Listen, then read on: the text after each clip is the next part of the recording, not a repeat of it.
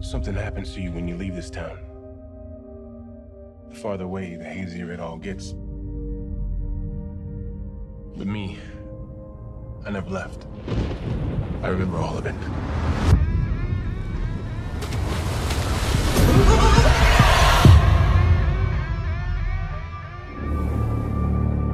To the losers? I swear,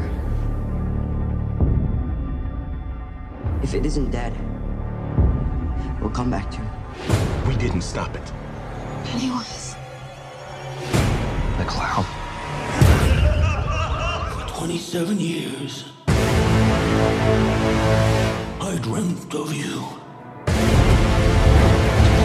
I craved you. I missed you. We need to finish it. For good. I've seen all of us die.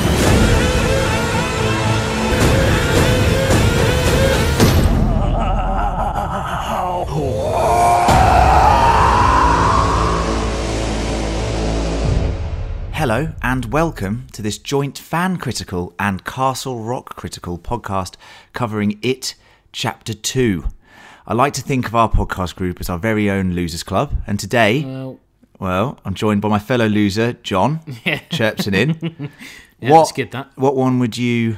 I didn't put anything down in my notes to say which loser you would be, but I just want to know what one you think you are out of that group of losers. Well, I'm not going for the little fat fella. I did originally write Ben. Absolutely not. But I had to cross it out because I thought you'd take offence.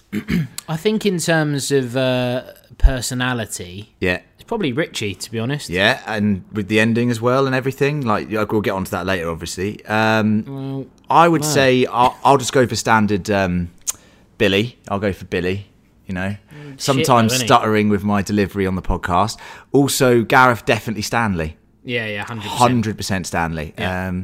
Very small man. Very small, meek character. Yeah. So before we get started, I wanted to say that I know we've had a bit of a quieter summer than usual, but there is lots coming up here at Fan Critical, and in the advert you're going to hear lots about it. Promoing the advert. It's a promo for the promo. Jesus. Now, there will be spoilers for It, both films, Chapter 1 and Chapter 2, and the book. So please be prepared for this podcast. If you haven't seen them, go watch them now. If you don't care about book spoilers, then that's absolutely fine. If you do care, it's going to be in a little section at the end so you can switch off before we get onto any of the book content. Now, I want to set the scene for you guys.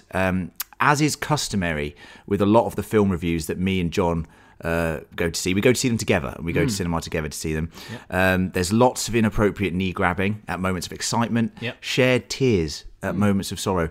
This time, however, we had a very different experience, didn't we, John? Do you want to describe to listeners what we embarked upon? Yeah, so for some reason, I thought it would be a bit of a laugh to go and... I mean, we go to Cineworld. We'll be shouting Cineworld out. Yeah. Cineworld, for any non-UK listeners, are probably the biggest cinema chain in the UK, I would say. I'd say number one. And they're doing quite well because they've got the unlimited card. Oh, yeah. So they're constantly trying to spruce up their viewing experience. And their latest thing is a technology called ScreenX.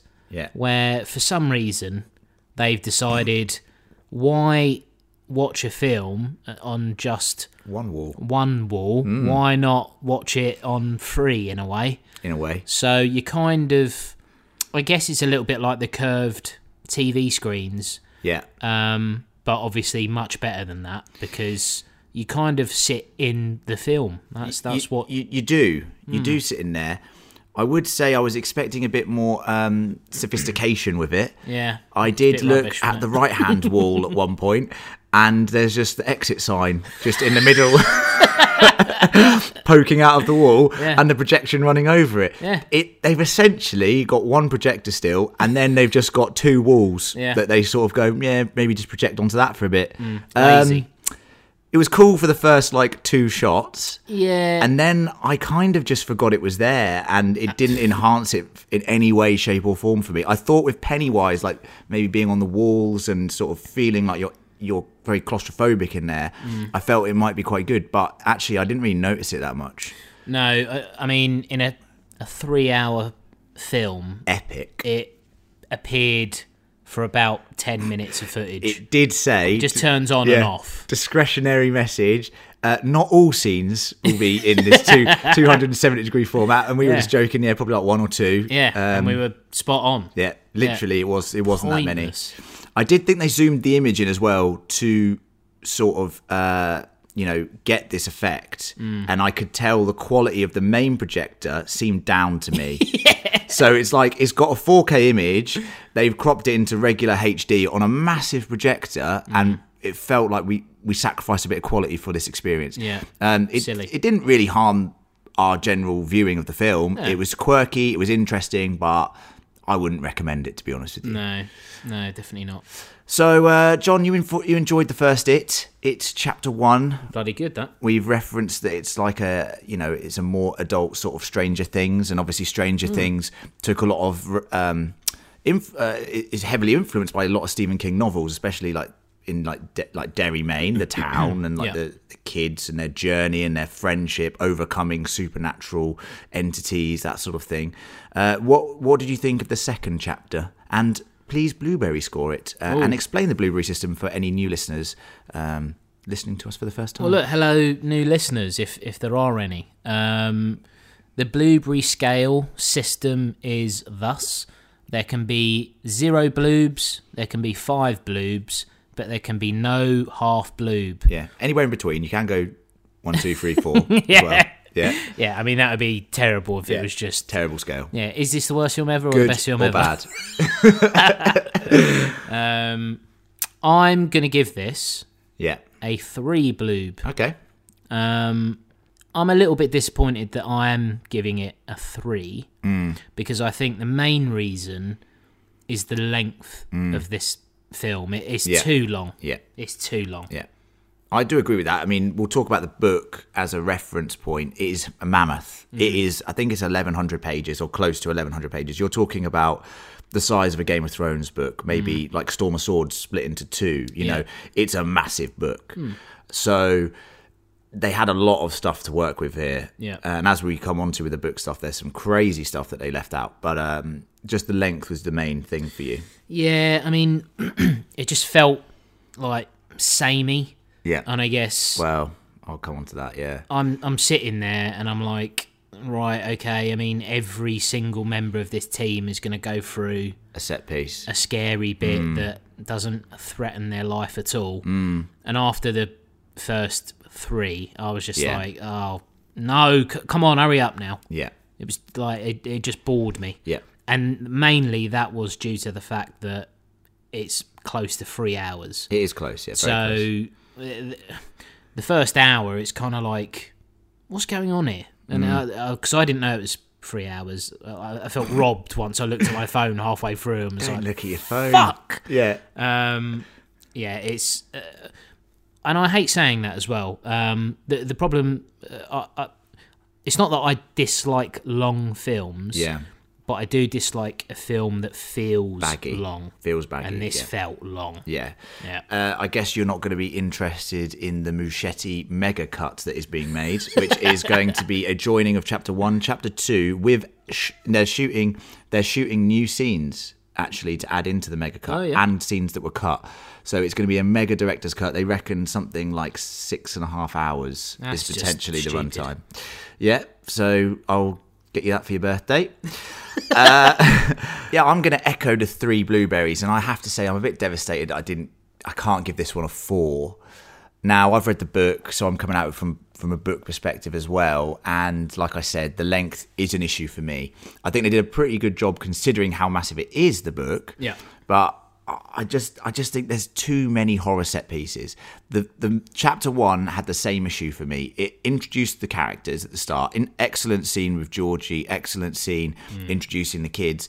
And then they all went off and they had their own individual experiences against Pennywise. And I felt, even in the first chapter, that was my biggest negative. It felt like it was, here's a set piece, here's a set piece, here's a set piece, literally 7 times. Yeah. And then then you had them all, lovely scenes of them all interacting with each other and fighting it together, and that's all great. The film doubled down on that this time with the totems and the idea that the adults had to go fill in the gaps of their lost memory, find the totems, and it was just set piece after set piece after set piece again. Yeah. And like you said, there's no jeopardy there. As a book reader, unless they mixed it up, which they kind of did at times, which we'll talk about, but I knew that all the characters were going to make it until the final battle. I knew, certain things were going to happen, and there was just no jeopardy there. And the great thing about horror sometimes is not seeing the monster. Yeah, and definitely. although that's obviously been spoiled because Pennywise has been massively, in the pop culture and zeitgeist ever since Chapter 1 was remade. Yeah. It still would be nice to have those moments of just drawn back, emotional horror, emotional tension. And I just felt like there was a lot of jump scares in here. Yeah. I still love the film. I had a really good time watching it. hilarious. It is hilarious. And that's what I love about Stephen King material. There's an inherent horror to it, like we talked about with the emotional horror. But there's also, levity. I mean, Pet Sematary is one of the best comedies of all time. Yeah. And Not the new one. I haven't seen that. no, that is actually good. By Yeah, the way. you like- Yeah, I really liked it. Yeah. But the some of the stuff just came. We were laughing quite a lot, to be honest with you. But we had a great time watching it, and great performances from Skarsgård and Hader. Actually, it's a very good performance. He Bill was Hader, excellent. he was excellent in this. So I'm gonna give it a 3. Just misses out on the 4, but I did really enjoy it. Yeah. Okay, let's move on to a lovely advert.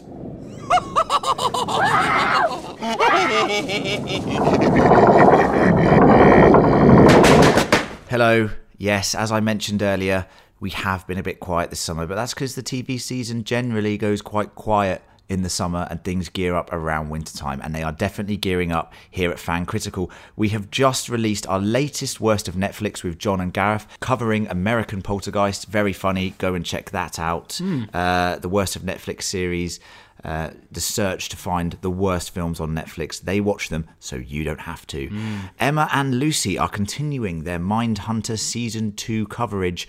The next installments covering episodes 4 to 6 and 7 to 9 will be out very soon indeed. Hopefully one this week. Yep. Just to say, Castle Rock Season 2 is very, very much within our mindset, our thoughts, our thinking, and we will be covering, of course, Season 2 on Castle Rock Critical and publishing here on Fan Critical. There is a Season 2 trailer that is out now. We will be reviewing that this week. That will be out on Wednesday evening GMT, so look out for that one, any Castle Rock fans. Myself and John will be embarking upon a HBO Watchmen podcast where we are covering Damon Lindelof's take on The Watchmen.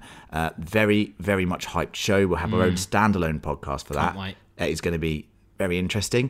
We'll also be covering The Joker, Yep. the new iteration of the Joker film, which is getting absolute rave reviews and Oscar. There's tips of an Oscar. Yep. Serious Oscar buzz for Joaquin. What is it with the role of the Joker that seems to get a lot of Oscars, doesn't it? Yeah. Well, tell that to fucking Jared Leto. Well, the script was diabolical for that.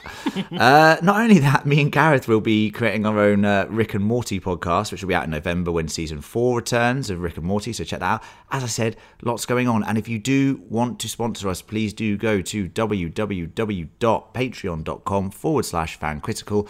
There you can, pay us any sort of money you want, but you do get rewards. You get access to caster episodes, chances to talk with us once a month about certain things that you want us to cover, or you just want to talk about theories with us, like off, not on a podcast. You can commission a podcast. We've got a couple commission podcasts coming up from some of our Patreons, so that'll be very good. And you can even be a guest on a podcast of your choosing, which is also something that has also now been purchased. We will be having guest can't speakers believe that. in the near future. So if you would like to be on a podcast with us of your choosing, please do get in touch on the Patreon, patreon.com/fancritical. Now let's jump into the plot of it. Introducing Pennywise, the dancing clown.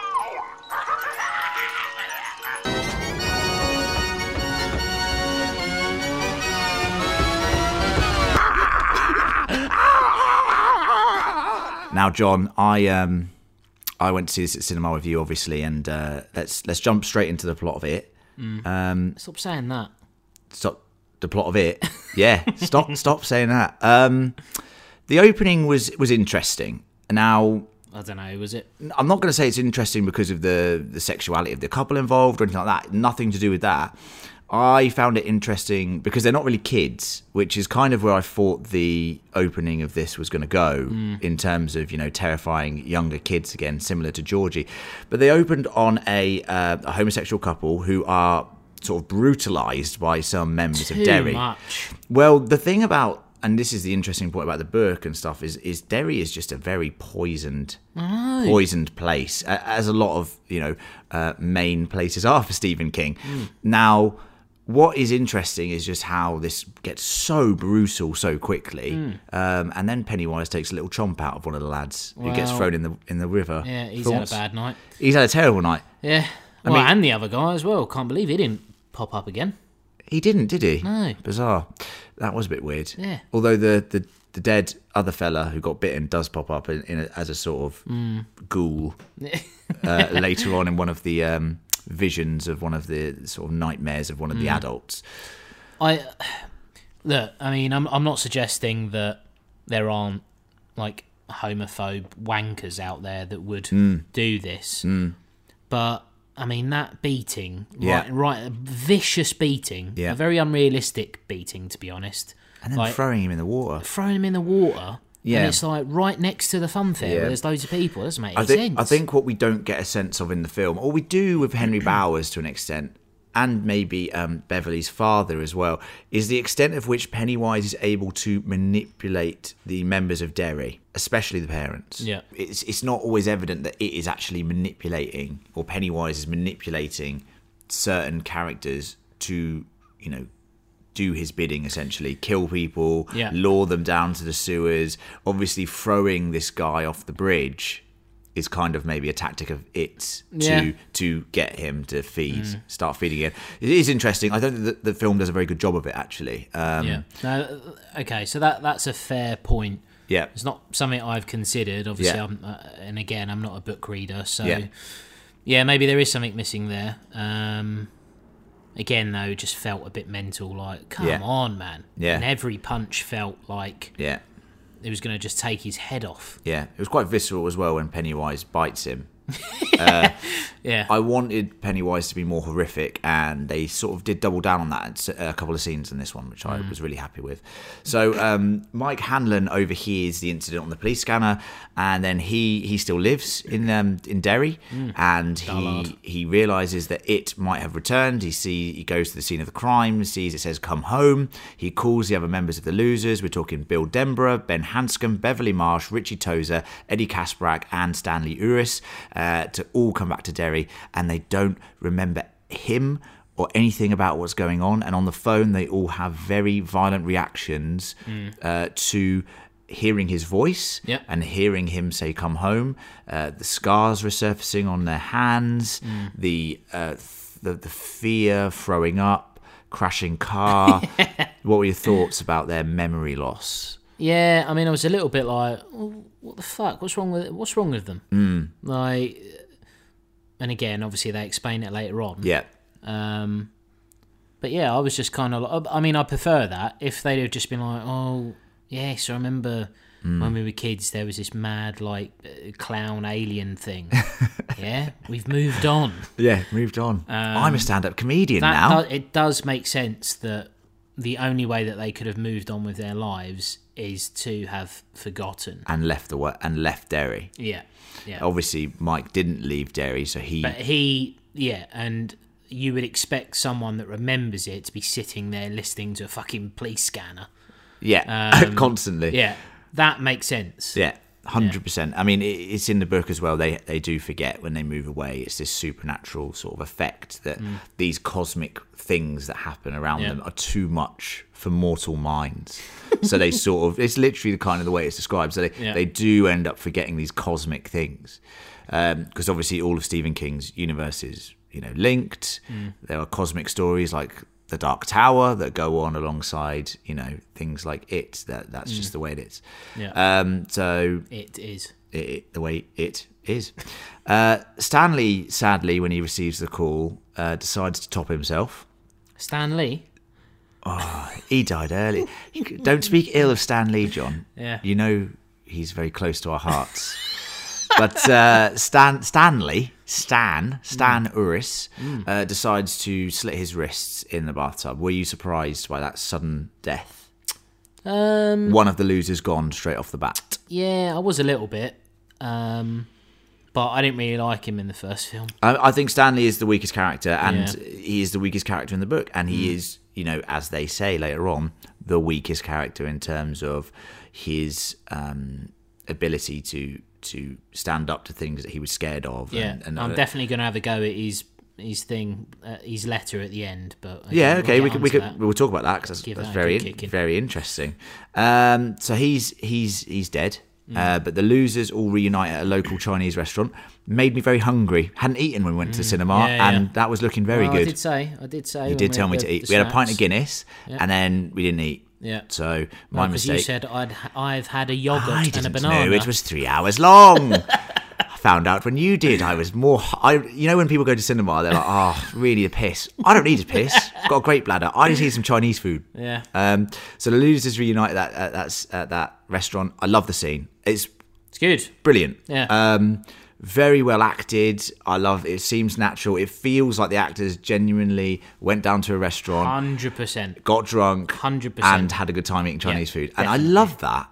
It felt like the only moment one of the only moments of happiness that the film has to offer, this sort of retelling of their childhood without remembering the tragedy of it at that point. And I loved it. And I thought all the actors did a stellar job in that. Good, in that scene. And I guess that speaks for the casting. Yeah. Jesus, man. They nailed that, didn't the they? cast is extremely impressive. So good. When you look that you've got, James McAvoy. Yeah. And you've got Bill Hader. And you've got... but you almost feel like James McAvoy is a bit of a cheap one. Whereas the others are like... Yeah. I mean, the guy who they got to play Eddie Kasparek, is a spitting image. That is him. That is genuinely him older. Yeah. And the way they act it is absolutely brilliant. And Beverly Marsh, played by Jessica Chastain, is obviously excellent as well. Very good cast, very accomplished cast, and they've really doubled down on the adult members of the group. Yeah, nailed that. Obviously, the scene gets very sour, or turns very sour, when they start seeing these apparitions of fear, these crazed, like, fortune cookie demon babies that keep popping out. That is rank. It is rank. My biggest problem... The baby's little face, man. Yeah, that is weird. My biggest problem with a lot of horror films, actually, is CGI. And I have to say, I know they have to go for it with this, because some of the nightmares are literally insane. Like, you can make a prop of it, really. But I would have liked a lot more sort of props and less CGI. Yeah. But I do, the reveal of Stanley's death in the fortune cookies is very tragic. I loved it, actually. I didn't really like the apparitions, but I did like the way that they found out. Yeah. I thought that was actually very chilling after such a lovely scene. I mean, you'd be giving that restaurant like a 1-star review Yelp. on... Is it Yelp or is it Yelp reviewer? Do they not have TripAdvisor in the US? TripAdvisor, 100%. Google. Oh, yeah. All the review sites. I mean, the food was okay, but, fortune cookies. Our mate just died, and it just came up in a fucking fortune cookies. I'm not happy with this. Mate just died. Eyeball out of fortune cookie. Baby head spider out of fortune cookie. And there was some mutant bird thing sitting around. Oh, and a bat attacked us. Yeah. And... what actually made me chuckle, so obviously the thing about this is they can all see these things, but other people who aren't affected by Pennywise can't. And like waitresses. So they're screaming their heads off, right? And literally grabbing chairs and smashing it at these like demon creatures on the table, like literally destroying the restaurant, being so loud. Someone just walks in and goes, "Oh, is everything all right here?" Yeah. Sorry? You'd be like calling 911. You'd be like getting the security guards in. Yeah. They probably don't have security, bless them. And if they did, I mean, call the martial police arts. at least. They just walked outside like nothing had happened. It is ridiculous. Anyway, good fun. Let's move on to them discovering that how to defeat it, essentially, which is a major part of the film, which is Mike takes Bill to his little attic and says that he met with some Native American tribe members who showed him a vision of it arriving to Earth from the stars and informed him of the ritual of Chud, a way of destroying it once and for all. Thoughts on Native American rituals, John? Thoughts on the ritual of Chode as a name, ritual of Chode, whatever you want to call it. Chode. Ritual of Chode. Well, look, I mean, Native Americans are prevalent, I guess, in Stephen King. Yep. You got The Shining. Yeah. You got Pet Sematary. Oh man, so Pet Cemetery. Yeah. So that's fine. I mean, it sounds a bit shit, doesn't it? Oh mate, when we get onto book stuff, and listeners, if you want to hear some crazy shit, stay around for the book differences because it's gonna get a bit freaky naughty. So Bill is drugged, I have to say, during this sort of revelation as well by some sort of root in his water. Miraculously, still looks like water. I'll tell you what I liked about that scene. Go on. When he first has that glass of water. Yeah, I noticed it as well. He was like, I thought he was being like really posh and a bit wanky. Yeah. He was like, oh, this doesn't look. This is a little facial expression. Yeah, bit of shit that. And then water, I was actually. like, oh, yeah, okay. So, there you go, a bit of a McAvoy. He did an absolute McAvoy. Yeah. I'll tell you why I don't like it, but I'll tell you the book differences. I mean, I understand why they did it. I still think it's a bit cheap. All right. So without going into the book stuff yet, Yeah. Are there Native Americans involved? Himalayans. Oh, I prefer that actually. Yeah.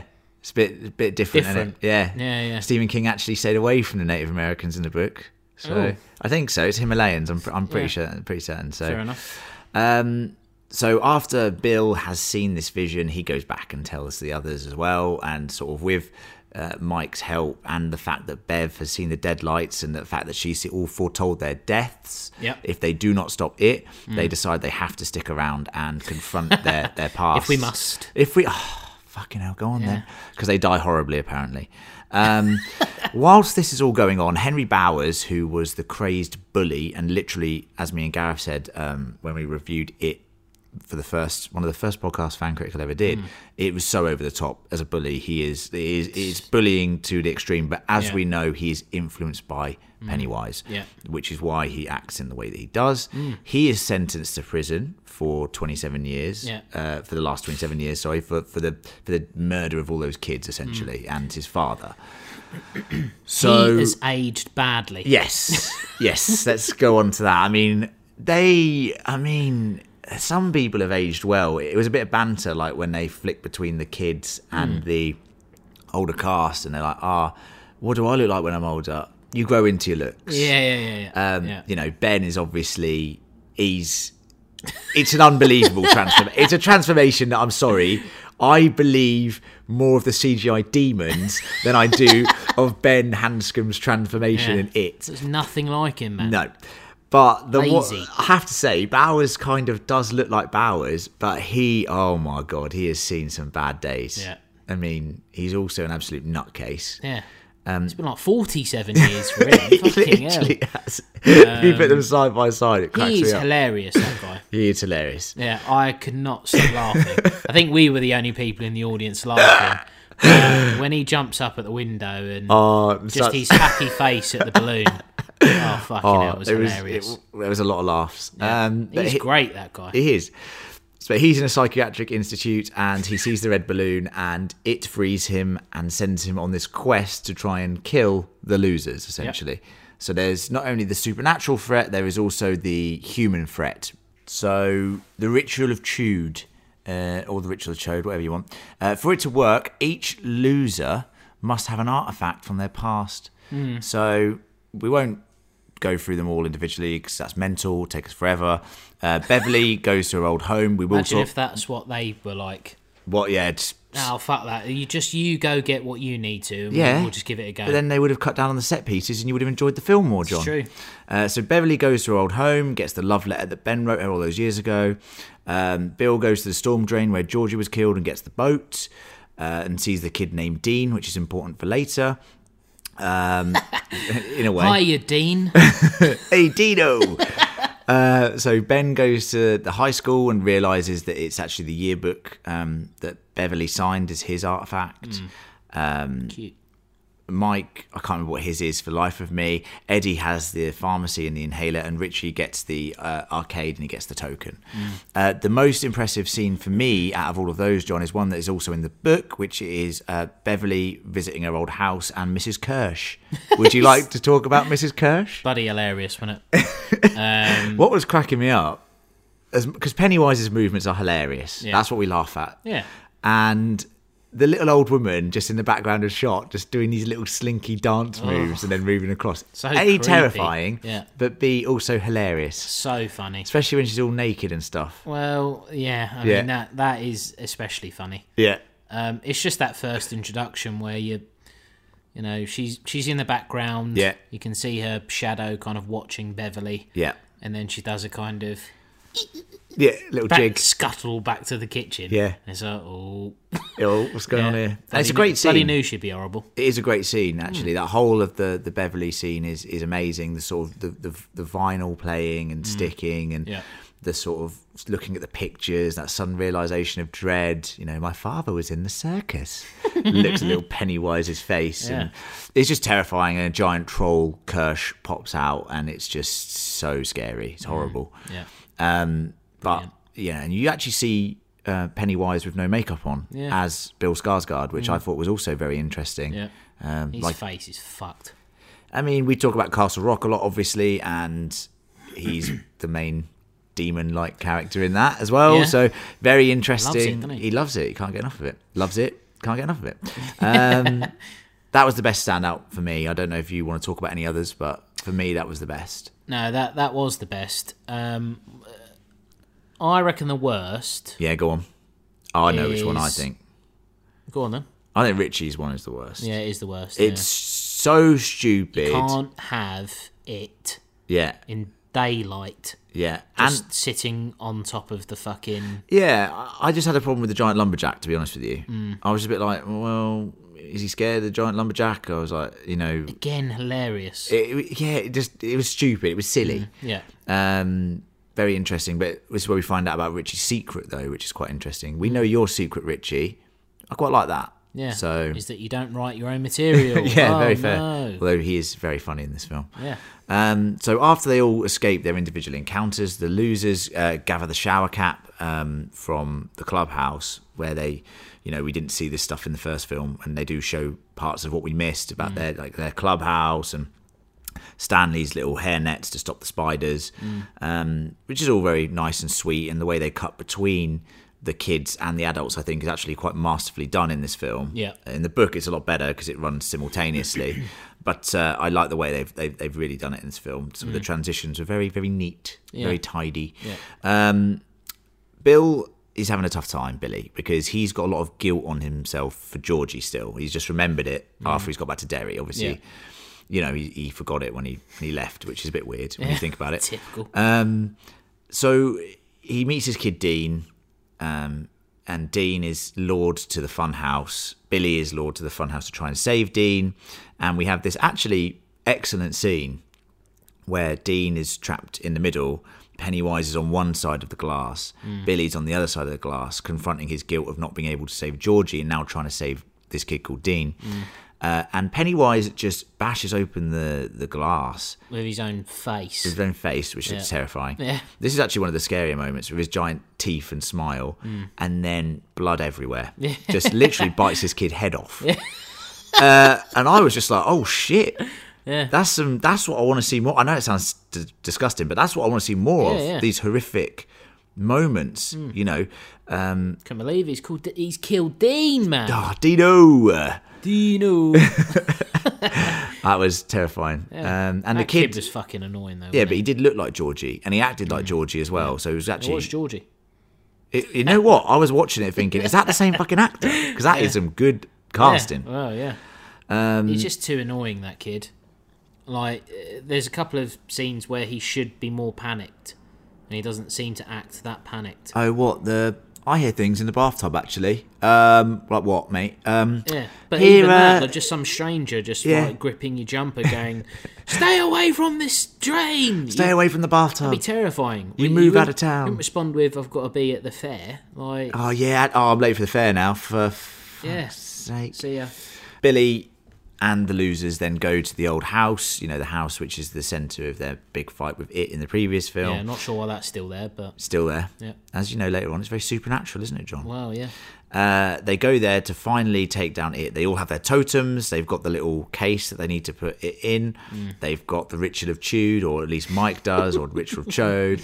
And they embark upon their journey. They are in the house. There's similar things that happen to the first fight with it. We'll talk about all the nightmarish scenarios. They wander through the house, wander down to the sewer, through the sewer to where all the kids were floating before, down into a new area, climb down into where the meteor that carried it landed, and begin the ritual, lighting all of their totems, which is very sweet, and talking about them, and then chanting, and they think they've captured it. Unfortunately, it is not captured. He turns into a giant arachnid type creature and chases them, kind of like a video game boss, around the room. And there were different stages to this boss battle. Yeah. So stage 1 is each of the characters are thrown into nightmare scenarios that they must overcome to snap out of it and come back to the real world. Yeah. Beverly in the toilet, which is a recap of season 1, chapter 1 with the blood. Ben in the clubhouse, he's an architect and he's getting buried alive. You've got Georgie and Billy again, and Bill finally realizing that it's not his fault why Georgie died. And you also have Richie and Eddie finding the doors in the house with scary, very Fucking scary, hilarious not stuff. scary at all, very funny again. Yeah. They all defeat their fears. Ben and Beverly admitting their love for each other in the process, which is quite interesting and quite sweet. Yeah. I love you now that you're this fit guy that's like a Very multi-millionaire. fit, multi-millionaire. So they get out of that and they move on to stage 2 of the boss battle, which is an interesting stage. Richie is caught in the deadlights, and the deadlights, as we've said, is what happened to Beverly in the first film. It's that those 3 balls of light that basically suck the life out of you and drain your energy, your chakra, whatever you want to call it. And Eddie, who is a very scared individual, was told by Beverly, like, this kills monsters, this spear. If you believe it does. Yeah. I believe. And he throws it pretty well. Yeah. Good shot. A la the Night King in Game of Thrones with his ice spear. Spoiler for Game of Thrones. Yeah, spoiler. Straight down the throat of Pennywise into the deadlights, and He's in a world of trouble then. what, Pennywise? Pennywise, yeah, yeah. he's flopping all over the place, He's blood like, everywhere. Fuck, how's this happened? He's impaled himself on his own meteor. I mean, that's a bad day. And basically, you're like, yeah. And I knew this was coming. That Eddie gets impaled straight away, pretty much after that, after this tender moment of him saving Richie. Yeah. He gets impaled right through the heart, basically. I mean, he was stabbed in the face earlier. Yeah, he's having a bad Fucking day. hell. He's having a bad day. This is when Bowers is dead. So sorry, we are skipping over some things. Bowers is dead. Yeah. He went on a rampage, very unsuccessfully. Yeah, pointless. Got killed. Bit pointless. Got killed by Richie, actually. Yeah. So sorry we missed that. It's a long film. It's a long book. Yeah. We've got lots to cover. Yeah. So the rituals happened. Now Pennywise isn't dead, and you're thinking they're fucked. They're basically fucked. They try and escape. They're cornered, and it's this idea that finally sort of is able to help them defeat it, which is this idea that if they believe he is small, then he will become small. That's the only way they can make him smaller, small enough to get his heart. So they all start shouting at him, "Oh, you're just a stupid clown. You're nothing. You're meaningless. Really harsh. You're just a bully." Yeah, harsh. Yeah, You know, really very harsh harsh. things to hear Yeah, if you're awful, Pennywise. terrible And he doesn't take it well. No. He doesn't take it well. He shrinks down. No, yeah, he's to, tiny. Honestly, this little meek, blob-like character, which is quite. We were laughing once again. It's hilarious. It's hilarious, yeah. They grab his little heart and they all crush it together, signalling the end of Pennywise, the end of it. And Eddie sadly passes away. Thoughts on the Ritual of Chode? It's a lot to cover, but what were your general thoughts about the end boss battle, basically?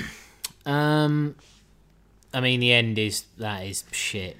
Just yeah, you're an idiot. You're a shit idiot. Yeah. And he's like, oh, I feel Yeah. so bad now. Yeah. You small idiot. Oh, Yeah. I'm small, am I? And he just shrinks into this. I was thinking just be their size, and then they just like give him a good kicking. Again. But like just tiny, just a face on the floor. There's a couple of things I want to talk about in this ritual that I'm not happy with. I'm not saying the one in the book is better. Obviously in the book, I it's bet it was. They got it from the Himalayans. Mate, wait until we get to the ritual. There's a couple of things. Obviously, it's a book, so your imagination can sort of go a bit crazy with it. I didn't like the way that they kept him as Pennywise, but with spider legs, because Right. he is I will talk about it in the book mainly, but he's a giant arachnid type creature. It's actually terrifying. This thought of I mean, most people hate spiders. Imagine a giant spider that's going Yeah. to eat you. Imagine moving to Australia. Well, yeah, less about that later. But you know, it is scary, and I felt like just seeing Skarsgård's face on this spider legs or crab legs or whatever they are. It felt a bit shit to me. Fair enough.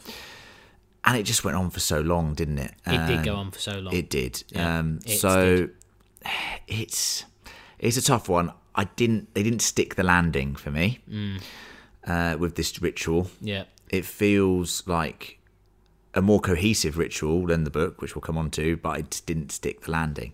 Let's talk about the aftermath of the battle and how the characters' sort of epilogue goes. So obviously Eddie's dead, Richie's devastated.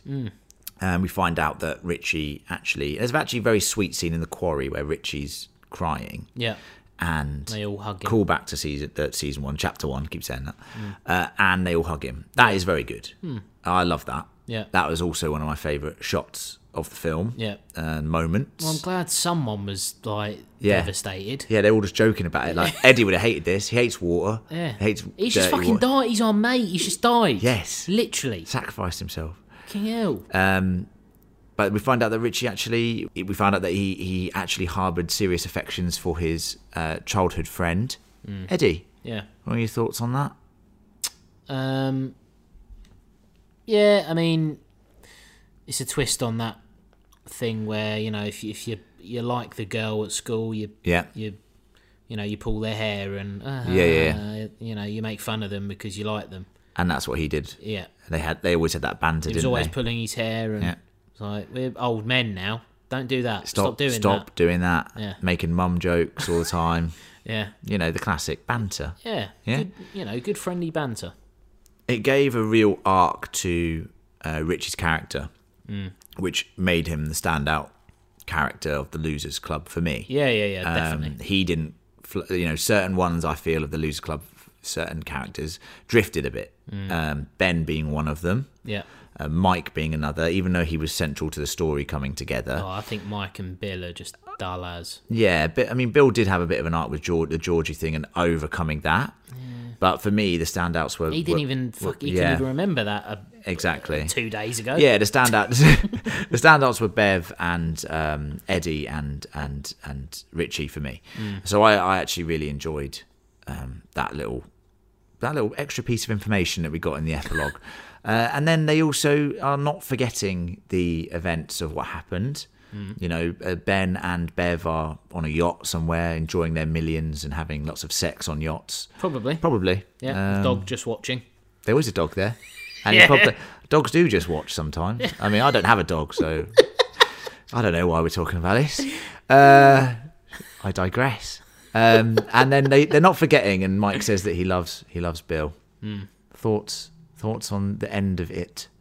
The end of it. I'm glad that Beverly and Ben got together. Yeah. You know, I think he could probably do better. I have to say, you know, Beverly is, you know, she's a lovely woman, Beautiful woman. But you seen him, Yeah, and he's a millionaire. he looks like fucking Nathan Drake or something. from Yeah, Uncharted. he's probably secretly raiding tombs and Yeah. getting artifacts and saving the world. 100%. So I mean, I sort of question why he's not got a woman at this point anyway. The one thing that does baffle me a little bit, Go on. and I don't know if this is touched on in the book. So, and look, it's a life choice, I guess, but none of these characters have kids. they can't have kids. Yeah, I can't remember how it's explicitly said, but it has triggered something in my mind. I believe none of them have children. Yeah, no, I mean, after it seems like in the film none of them have kids. Yeah. And I was like, okay, yeah. Good point. Mean, is there something going on there? Yeah, there is. We'll come on to that. I haven't written it in my notes, but you've just triggered it in my mind, so we can talk about it.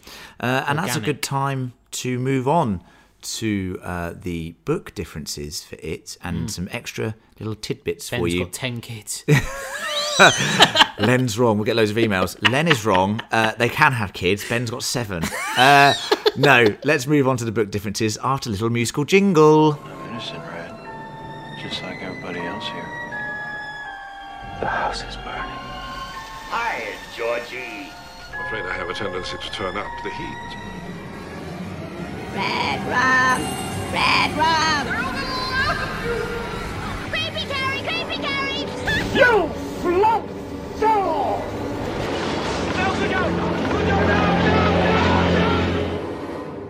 Yes, time for King's Corner, the return of, and book differences.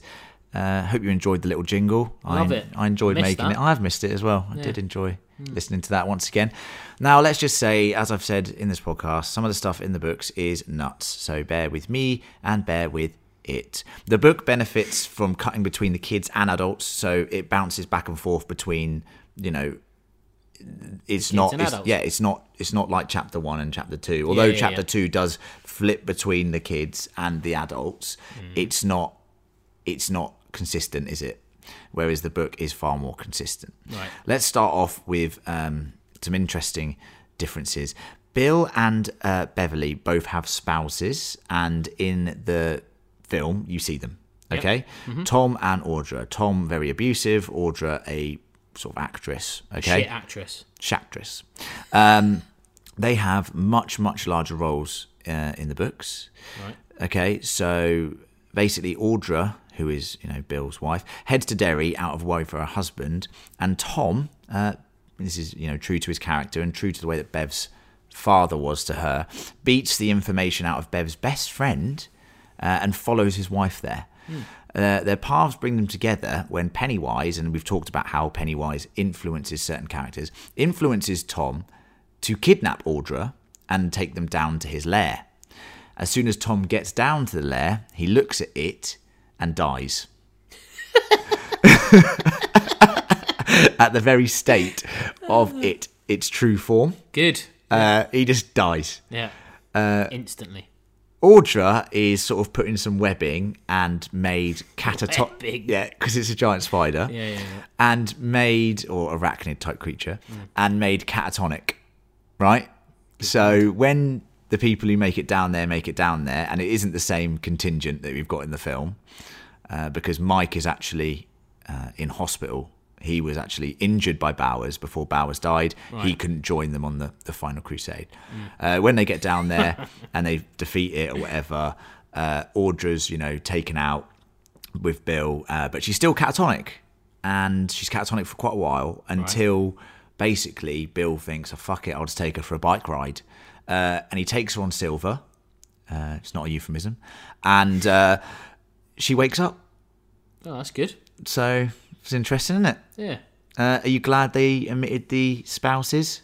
Yeah. Yeah, it was a good call, wasn't it? It's a bit weird. Imagine the scene where he just walks in, looks at it, and dies. Especially if it's not a giant spider and it's still Pennywise. It's a crab. Crab Pennywise. Yeah. Crabby Wise. That would have cracked me up. I guess there is a gap there, isn't there, in the film where you've got this crazy guy that he knows where she's going as well. Yeah.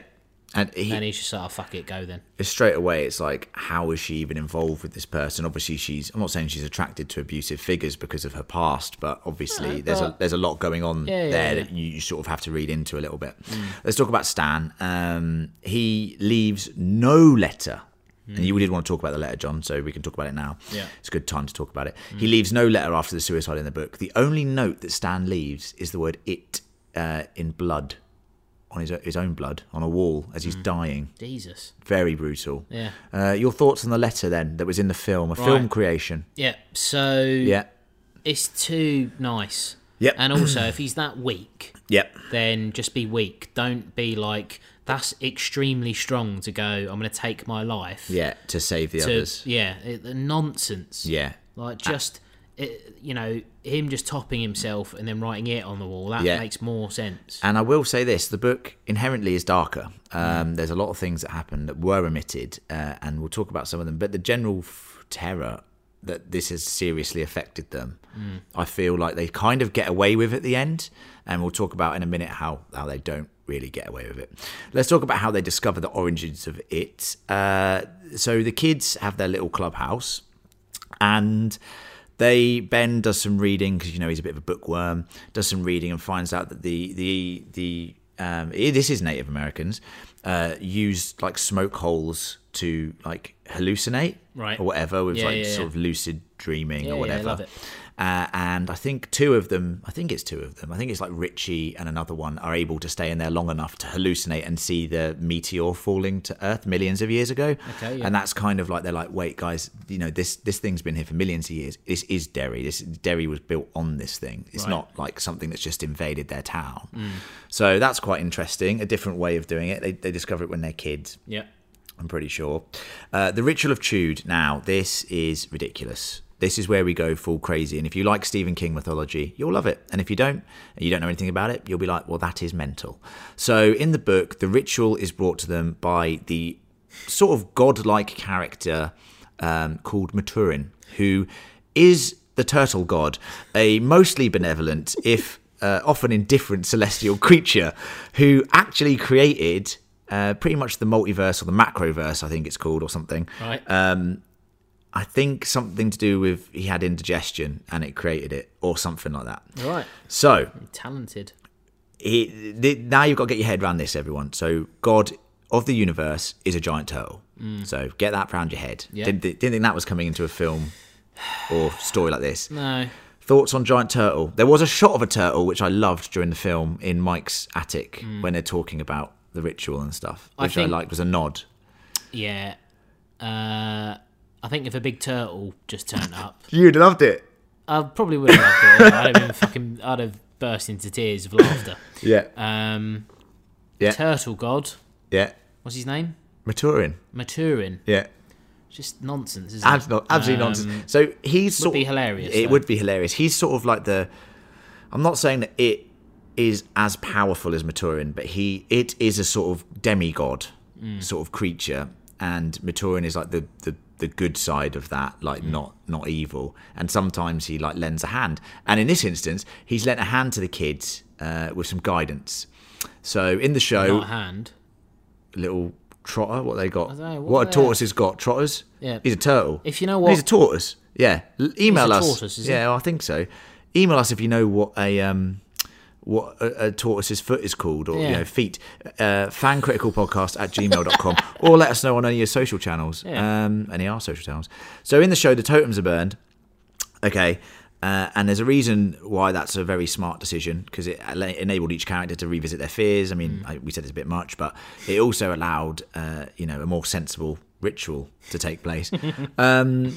So the ritual happens twice for the losers in the books. It happens as kids, and they do it again as adults because they fail the first time. Right. Or they believe they succeeded, but they actually haven't succeeded.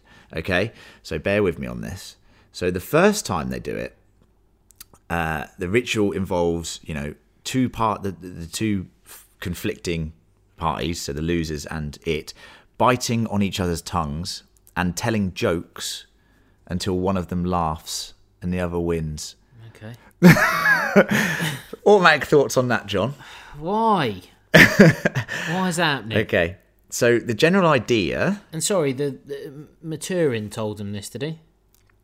So, when Bill is first performing the Ritual of Chewd as a kid, he is sent through the macroverse, where he encounters Maturin, who tells them how to defeat it by doing this. It's a battle of wills. So basically, it's like a battle of like belief, basically, which sort of is in how they beat him.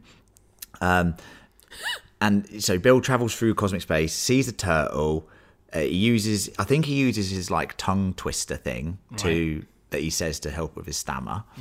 And then basically he ultimately wins, or thinks that he wins, by saying good things that he believes in, because they're kids, right? So they're quite young, and like Santa Claus, that sort of stuff. And they think they've succeeded. So that's the first time they do it. It's a mental ritual. So Yeah. okay. Second ritual, I think, basically builds in the Macroverse again. So you do the ritual, you get pulled into the Macroverse, where you see giant turtles. He sees dead turtle. He sees dead turtle, so he's worried. Like, yeah. So I don't know if Turtle's dead. Don't know if Maturin's dead at this point. Right, Jesus, yeah. But basically, Richie jumps in. A shell of himself. Good. Richie hears that it's not going well, jumps into the Macroverse, starts telling loads of jokes, and then basically they're losing again, and Eddie basically sprays his inhaler down Pennywise's throat, or its throat, and that saves them, basically. Right. Thoughts on that, John? It's more personal, isn't it? I told you it's mental. Yeah. I mean, it's more personal than just picking up just the what is it, like the poker. The poker. Yeah, the inhaler poker. makes more sense, but obviously he's burnt the inhaler at this point. Yeah. But it was that same idea of belief, if you get what I mean. He believed that the inhaler was, I think it's something like good medicine or something in the book, and he sprays it down the throat because that he believed it, and that's why they kept the line in there: "This will kill monsters if you believe it will kill monsters." Fair enough. Also to note, I mean, this is getting crazier. It is actually sort of a female creature, and in the layer are eggs. Oh, Jesus! So they are killing these eggs, and it's going mental. And they're doing it because imagine if there were loads of it. So that's quite interesting. Yeah. Left that out. Yep. Eddie, bless his little cotton socks, like we said, sacrificed himself. Speared in the film. Arm ripped off in the book. Bleeds out. And utters some words, which I had to check, but I remember it sort of because this is about the love thing. Okay. Yep. So he sprayed the inhaler in. Arm gets ripped off. Richie's, like cradling him, and they're all around him. And Eddie goes to say, I, and then he dies. So you kind of left. So I think the line that I've copied here from the book is: Eddie closed his eyes, thinking how to finish, and while he was still thinking it over, he died.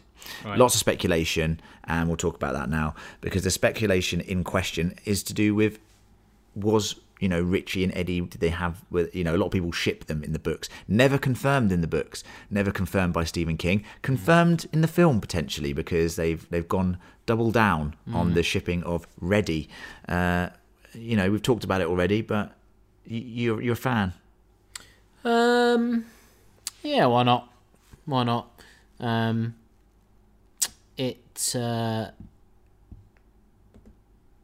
Look, I mean, why not? They get along. They do get along. Probably easier than being Eddie could probably do better than Richie, to be honest. You reckon? Yes. Richie's a stand-up comedian, man. He's a mess, man. Honestly, like, Jesus. Eddie's, all right, he's a risk assessment. They're the odd couple. Guy. They're the odd couple. Yeah, well, yeah. That's a good sitcom. Anyway, enough about that.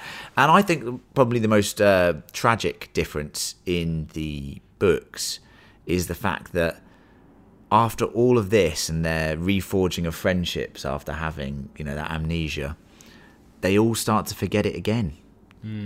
And all those wonderful bonds that have been forged and remade are forgotten. And Mike's like writing a diary, right?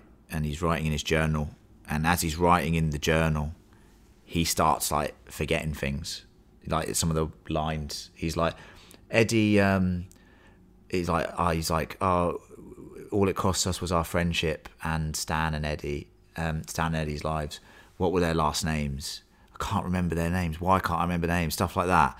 And then it ends, with his journal, basically, and the idea that they're forgetting everything again, which is horrifying. He wrote it down, at least. Yeah, but that's why he's writing it, like, because... And then he dropped the book in a fire by accident. But, like, Isn't it mad that they all... Isn't that horrible? That, like, that's a better ending, though. It's so much a better ending. And I just don't know whether there will be a director's cut where they will explore that, because they even have that scene explicitly in the film this time where it goes, why are we not forgetting this time? Yeah. And for me, that was just a bit like, I really wanted them to forget. Not because I like sad endings, but, you know, like that. And there's a funny thing that we should talk about endings, because, you know, obviously James McAvoy's character's a writer, you know, Billy's character's a writer, doesn't write good endings. Stephen King's even in the film himself and criticises write a better ending. Yeah. Stephen King has been criticised multiple times for writing bad endings. And I mean, as you can hear from some of these plot points, they're insane. But they're universe building plot points, because they all do relate to other books like The Dark Tower, like so many of the books that we've even covered in Castle Rock coverage before. But this is a good ending where they start forgetting everything again. You know, I'm not saying the ritual's good, I'm not saying any of that, I'm saying the actual ending, the tragedy, the emotional tragedy of it. And it feels like... There was a god tortoise in there. Yeah, tortoise god, yeah. That's normal, mate. It turns out that the show... Is the movie doing something silly by sort of fucking itself over by taking away a good ending and giving them a happy ending? I don't think it's that clever. I don't think it is either, but in my head, that's kind of what's happened. It's just Hollywood, though, isn't it? Yeah. I kind of feel like it's a studio decision, like they need it to be happier. Yeah, I mean, I can think of another film that does that. Yeah. But I'm not going to say what it is. Okay, yeah. Because that would be ruining it. Yeah. For the listeners. Yeah. But I mean, I can say the film. Yeah, go on. So Shutter Island. Yeah. Yeah. So the ending in the book versus the film. I mean, one is very on the nose. And the other one's like, ambiguous. I wonder what's. Yeah. And the film suffers for that. Yeah, it's a good film though. Yeah. It could be better. Yeah. But yeah, that's our thoughts. That's our thoughts on it. A truly tragic story. A truly, fantastical adventure. I mean, we've said this when we came out of cinema. It's not really a horror film. No. It's more fantasy. It's like Goonies for adults. And we've said that for ages, and loads of people have said that. It's a journey, and you go on a journey with these losers and realise that they're not losers, and they've forged these amazing friendships. Well, some of them are, yeah. Stan. Forged these amazing friendships, and, you know, this amazing bond that is with them forever, defeating this supernatural creature. It's an amazing story. If you haven't read the book and you've enjoyed the film, please do go read the book. I think you'll be pleasantly surprised with the way it's structured, and the way that you get so much more insight into some of the characters than just these horror set pieces. But I also do think you'll be like, what the fuck is going on here? There are moments of that. Yeah. Well... You've just heard some of them, and you're just like, what the fuck's going on? You're speechless. I've never heard you speechless before. Well, I'm still trying to figure out whether it would be like a hoof or a paw. I think it's a trotter. A trotter? A tortoise trotter. It sounds better. Let us know. We'll get the answer soon. Yeah, we will. Thank you, listeners. But that's been our coverage of it. As I said, Castle Rock Season 2 coverage starts soon. This is on the Fan Critical and Castle Rock Critical channels. Trailer coverage will be out later this week, as will Mindhunter recaps, as will future content of HBO's Watchmen, maybe The Walking Dead again, as well as, which we haven't talked about much, but that's definitely in the pipeline, as well as Rick and Morty, as well as so many other things. Please do sponsor us on Patreon if you can spare a little bit of monies. It's a couple of bucks. We don't do this as a job. This is a part-time thing for us, so any extra...